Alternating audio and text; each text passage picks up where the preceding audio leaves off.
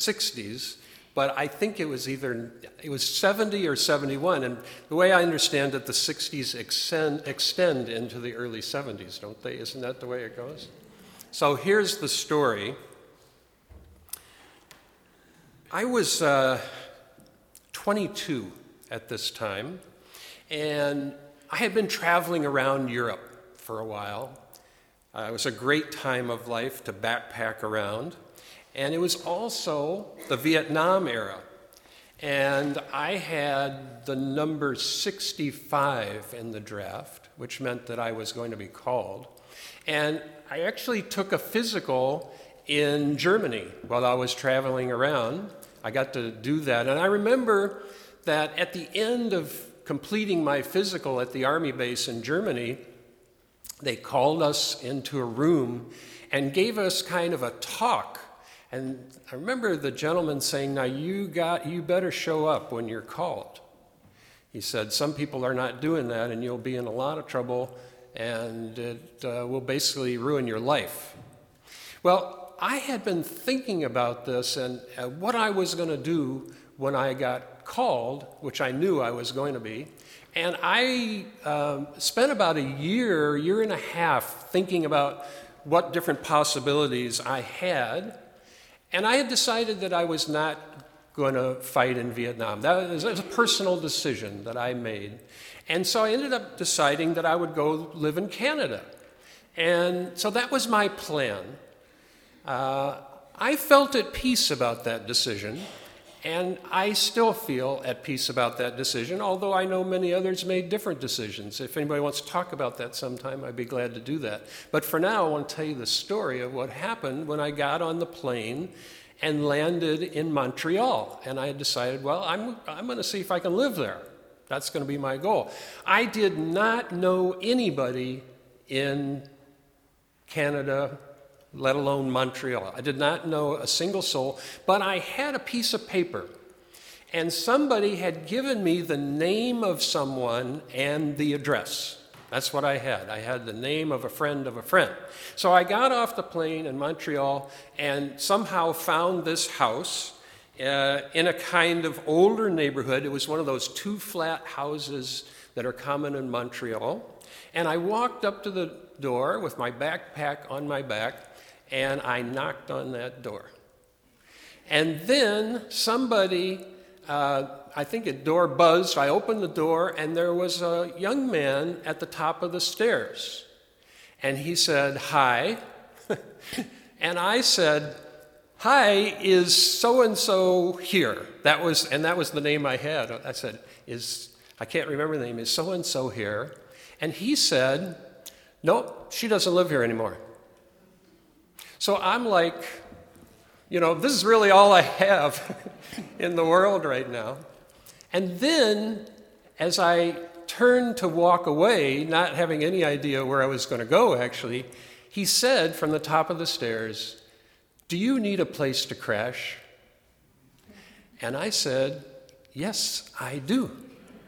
And he said, well, come on up.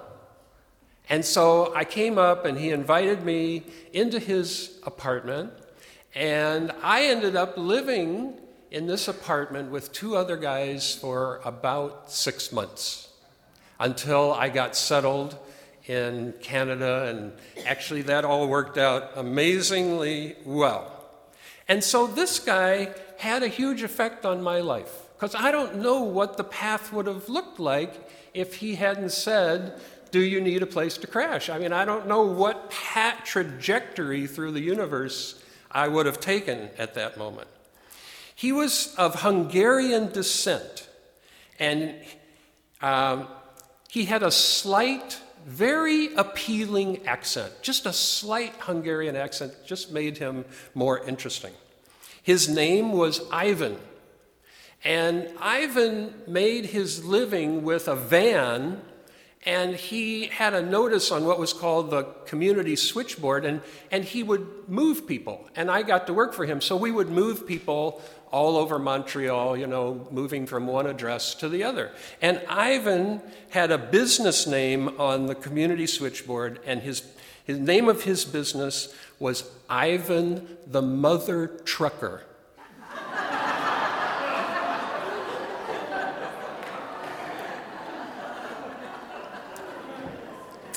This is all true, I swear it. It's all true. He was a good and generous person. He really was a good-hearted man.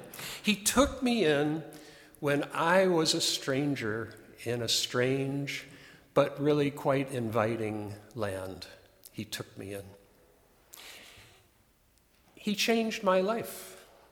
What a powerful thing it is to welcome a stranger. It is one of those things you can do in life that could have a transforming effect on yourself and the one you're welcoming. Of course, we have to be careful in life. All that is true. We do have to be careful. We are not, it's not recommended to be foolish or to make unwise choices. But when we welcome the stranger, amazing things can happen. I was watching television the other night, and I was watching the events in Charlotte, and I know many of you are very aware of that, and you may have seen this footage too, where there were these two National Guard troops, both African American, in full, National Guard uniform, and they were giving hugs to the protesters. That's what they were doing. Protesters were coming up and along, and this one particular National Guard guy was just giving hugs to people. And that was a moment of just transcendence, I thought, that this deep boundary that is causing so much pain, for that moment, that boundary was being transcendent. And that's just something that lifts our spirits when we see that that's possible. Some of you, I think, will remember two guest speakers that we had about 2 years ago. I'm not sure the exact dates, but one of them was Rabbi Daniel Bogard. I'm sorry to say that Rabbi Bogard and his spouse, Karen Bogard, who's also a rabbi, they're a rabbi couple, have now moved away from Peoria and gone off to the wilderness of Cincinnati, which I don't know why they wanted to do that, but I'm sure it's a lovely place, and they had a good opportunity. But he was one of our guest speakers in this pulpit about 2 years ago, and I do remember him telling us about his kind of offbeat version of Reform Judaism theism, which sounded at the time almost indistinguishable from what I would call a typical UU humanism. As a matter of fact, they sounded almost the same. As a matter of fact, he said to me once, he said, the people in your church are almost exactly like the people in my temple. And I said, well, we have a lot of atheists in our congregation. He said, oh yeah, I do too. So I remember that day as a moment of connection, where we really saw how close we could be with another tradition, despite different names and different ideas about sacred books and all that kind of stuff. What a wonderful thing. And another person you may remember speaking here during that same time a couple years ago was Imam Kamil Mufti, who is the imam of the mosque just north of Pioneer Parkway. Some of you are acquainted with that. And I remember that day him bringing us a message of peaceful and welcoming Islam. And I personally remember one thing about Imam Mufti, who is a very interesting guy. He knew some Unitarian history. So what he knew was the story of King John Sigismund, who was king of Transylvania in the 1500s. And King John Sigismund was a Unitarian, and he decreed an edict of religious freedom in Transylvania. And I believe the date's 1563, but it's in that area. And Imam Mufti knew that. He knew about King John Sigismund. And he said that the Muslims were included in the freedom. And that was such a powerful thing for him. And if that wasn't welcoming enough, he later invited the whole city to come to an evening at his mosque for dinner and a program. I don't know how many of you were there, but there were about 50 UUs there that night. I was trying to count them. It was at least 50 of us were in that gathering in the mosque that night, which was such a wonderful experience. And the way I described it was like peace on earth. That was my experience. You had the police were there, the mayor and the legislators were there, and the Muslims were there, and there were Jewish people there, and there were Baha'is, and there were a whole lot of UUs, and then community activists. It was really almost the whole community. And it felt to me like peace on earth. And I remember how truly welcoming the Muslim community was that night. They deeply and sincerely extended the hand of friendship and peace to us. What an amazing thing. And then also one of the speakers that night was Daniel Bogard, the rabbi I was telling you about, who said that of all people in the world, the Jews understand what the Muslims are going through. He said, we get it. We understand what's happening to you because that's what happened to us. And he said, we will stand with you and we will affirm your rights and your religious freedom because we know what that is like. It was such a powerful message from the rabbi in the mosque. Around this same time, Rabbi Bogard and Imam Mufti began to meet together with an evangelical Christian minister whose name is Jim Powell. He has a church right next to the mosque, actually. It's on Knoxville as you drive out, Richwoods it's called. So they developed a kind of group. I'm going to call it a covenant circle. It was a group of friendship. The three of them, the rabbi, the imam, and the evangelical minister, started meeting together from these, and I think it was important to them, they were from the three Abrahamic faith traditions. They started meeting together to see if they could be friends and what might come out of that. Could they be friends across these great chasms of distrust and suspicion and political strife and downright warfare that separate their faith traditions?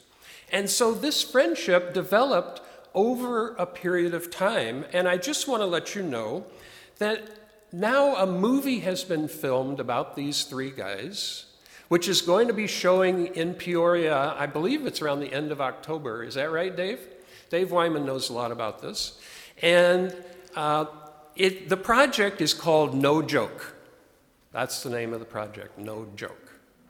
And so it's going to be shown in some other venues as well, and we're going to participate in this event. It's not clear exactly how we're going to participate, but we're going to be part of this event in some way. So you don't need to look right now, but I did give you the website in your order of service, and you can check out that website and you can go see what they're doing, and we're going to let you know more about that project. The message is that if they can get beyond these boundaries, then surely the rest of us could do that too. It's not a simple thing. It involves some discomfort to do these kinds of things, but it also has its moment of transcendence, like that night at the mosque where you see it happen and you feel what that's like. It can be done. What they say in one of their brochures is that they have learned the art of staying in the room with difference, the deep connection that comes from being unusually interested in each other. And here's the part I like. And the freedom that comes when I stop comparing my best with your worst. The freedom that comes when I stop comparing my best with your worst.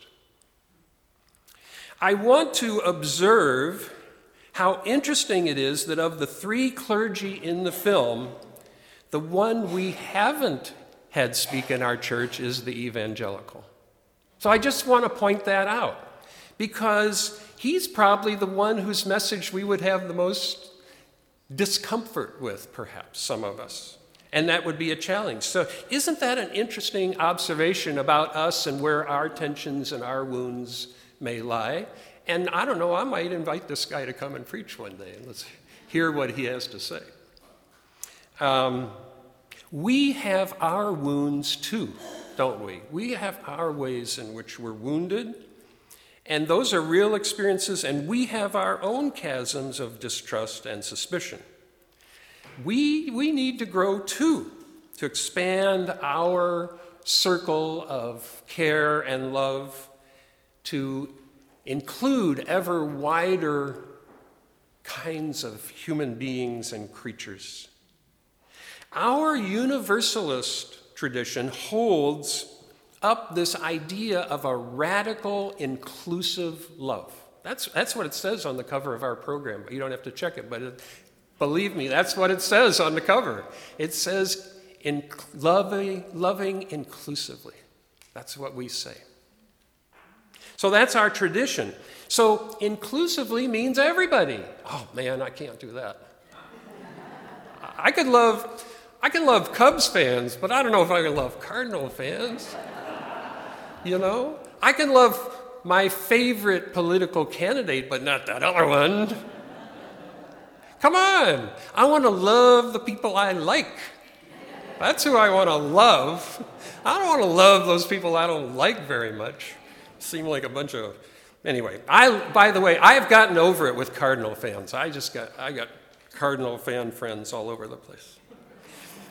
We went to the Cubs-Cardinals game in St. Louis 2 weeks ago, and there were lots of Cardinals fans who talked to us because we had on these Cub shirts. And there was two women. One was blind, and the other one was leading her around. And they asked if they could cut in line in front of us, and we said yes. And the woman said, it's great that you guys are winning it this year. She said, that's so nice. You deserve a chance. That's inclusive love, isn't it? That's inclusive love. She was there, and I could feel those waves of love, just washing over me. So inclusive means all kinds of folks. Theists and atheists, black, brown, and white people, rich and poor. We are a welcoming congregation, and that's one of the best things about this church, but it is also true that we can deepen that. We can deepen that, and we can grow spiritually into more ways of welcoming.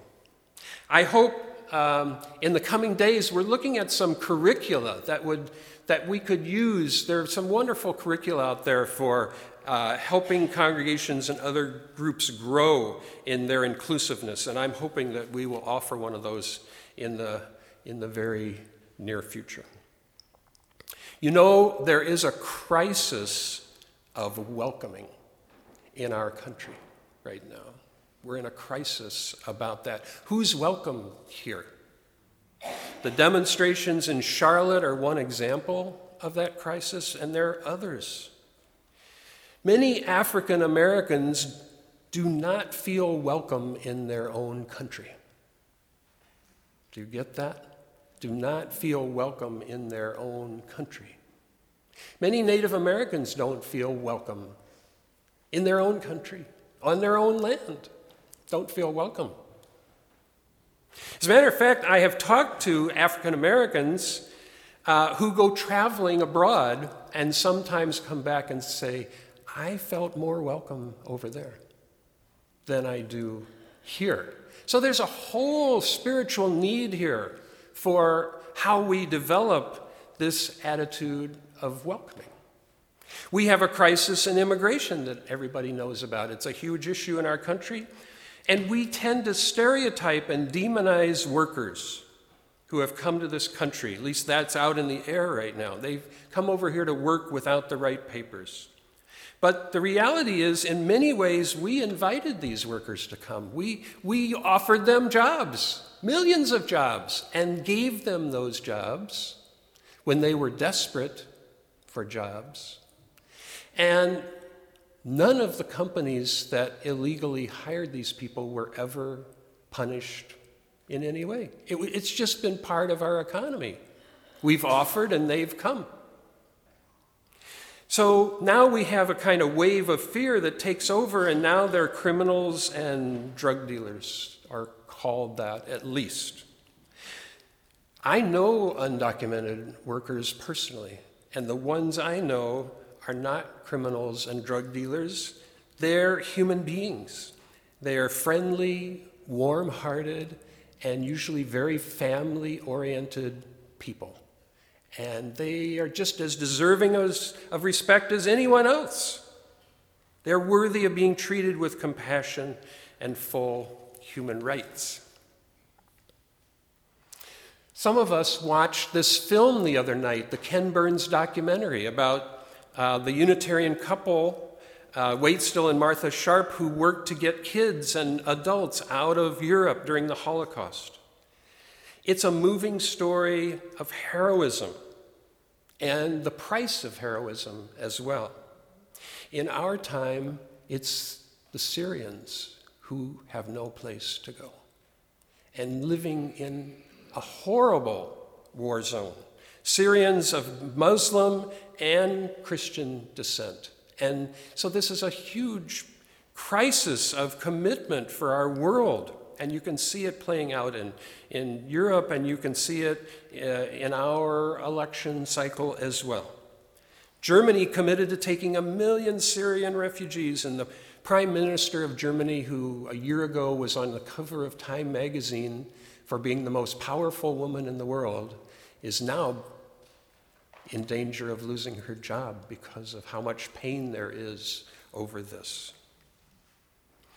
When some of us gathered on Thursday night to discuss this film, after we had our discussion, those of us gathered there, we UUs decided that we need to find some way to help in that crisis. We need to find what we could do. And so we need to look for that and see if there's some way to provide a home to people who have no home and that nobody's in a hurry to take. They come over on boats and just looking for a welcome somewhere. As Rabbi Bogard knows so well and told us, in other circumstances, it could just as easily be us. There is, unfortunately, a wave of bigotry in our country right now.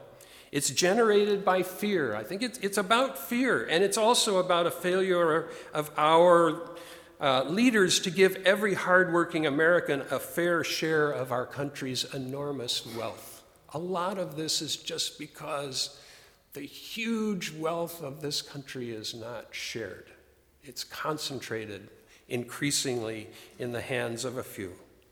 And so people are caught up in fear and anger, and they're upset. And you know what? We need to figure out how to love those people too. The ones who are caught up in this wave of intolerance.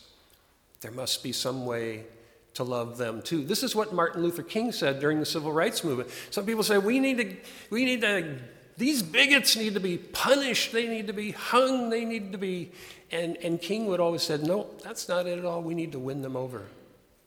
We need to win them over so that they see that love is a better path. That's what we need to do with folks whose vision may be clouded. We will always need laws and boundaries and limits, but our one default attitude needs to be the attitude of welcome, respect, and compassion. That is the direction where fulfillment lies. Welcoming is astronomically more fun than rejection. Astronomically more fun. Would you rather go to a good party or a war? Think it over. I know that when Ivan took me in, a young American guy traveling around with a backpack and no clue where I was going, he changed my life. I would like to do that for others, to pay it forward. it will not always be clear exactly how to proceed in that direction. We will not always know exactly what to do about that. But we can still commit to having that be our direction. We can set that on our compass. We can commit to being welcoming, loving, accepting, and compassionate towards all kinds of people. And then with that compass in mind, then we can move forward, step by step and moment by moment, not necessarily knowing where the next step will lead us, but following that compass of welcome and love, following our own deep principle of loving inclusively wherever it may lead.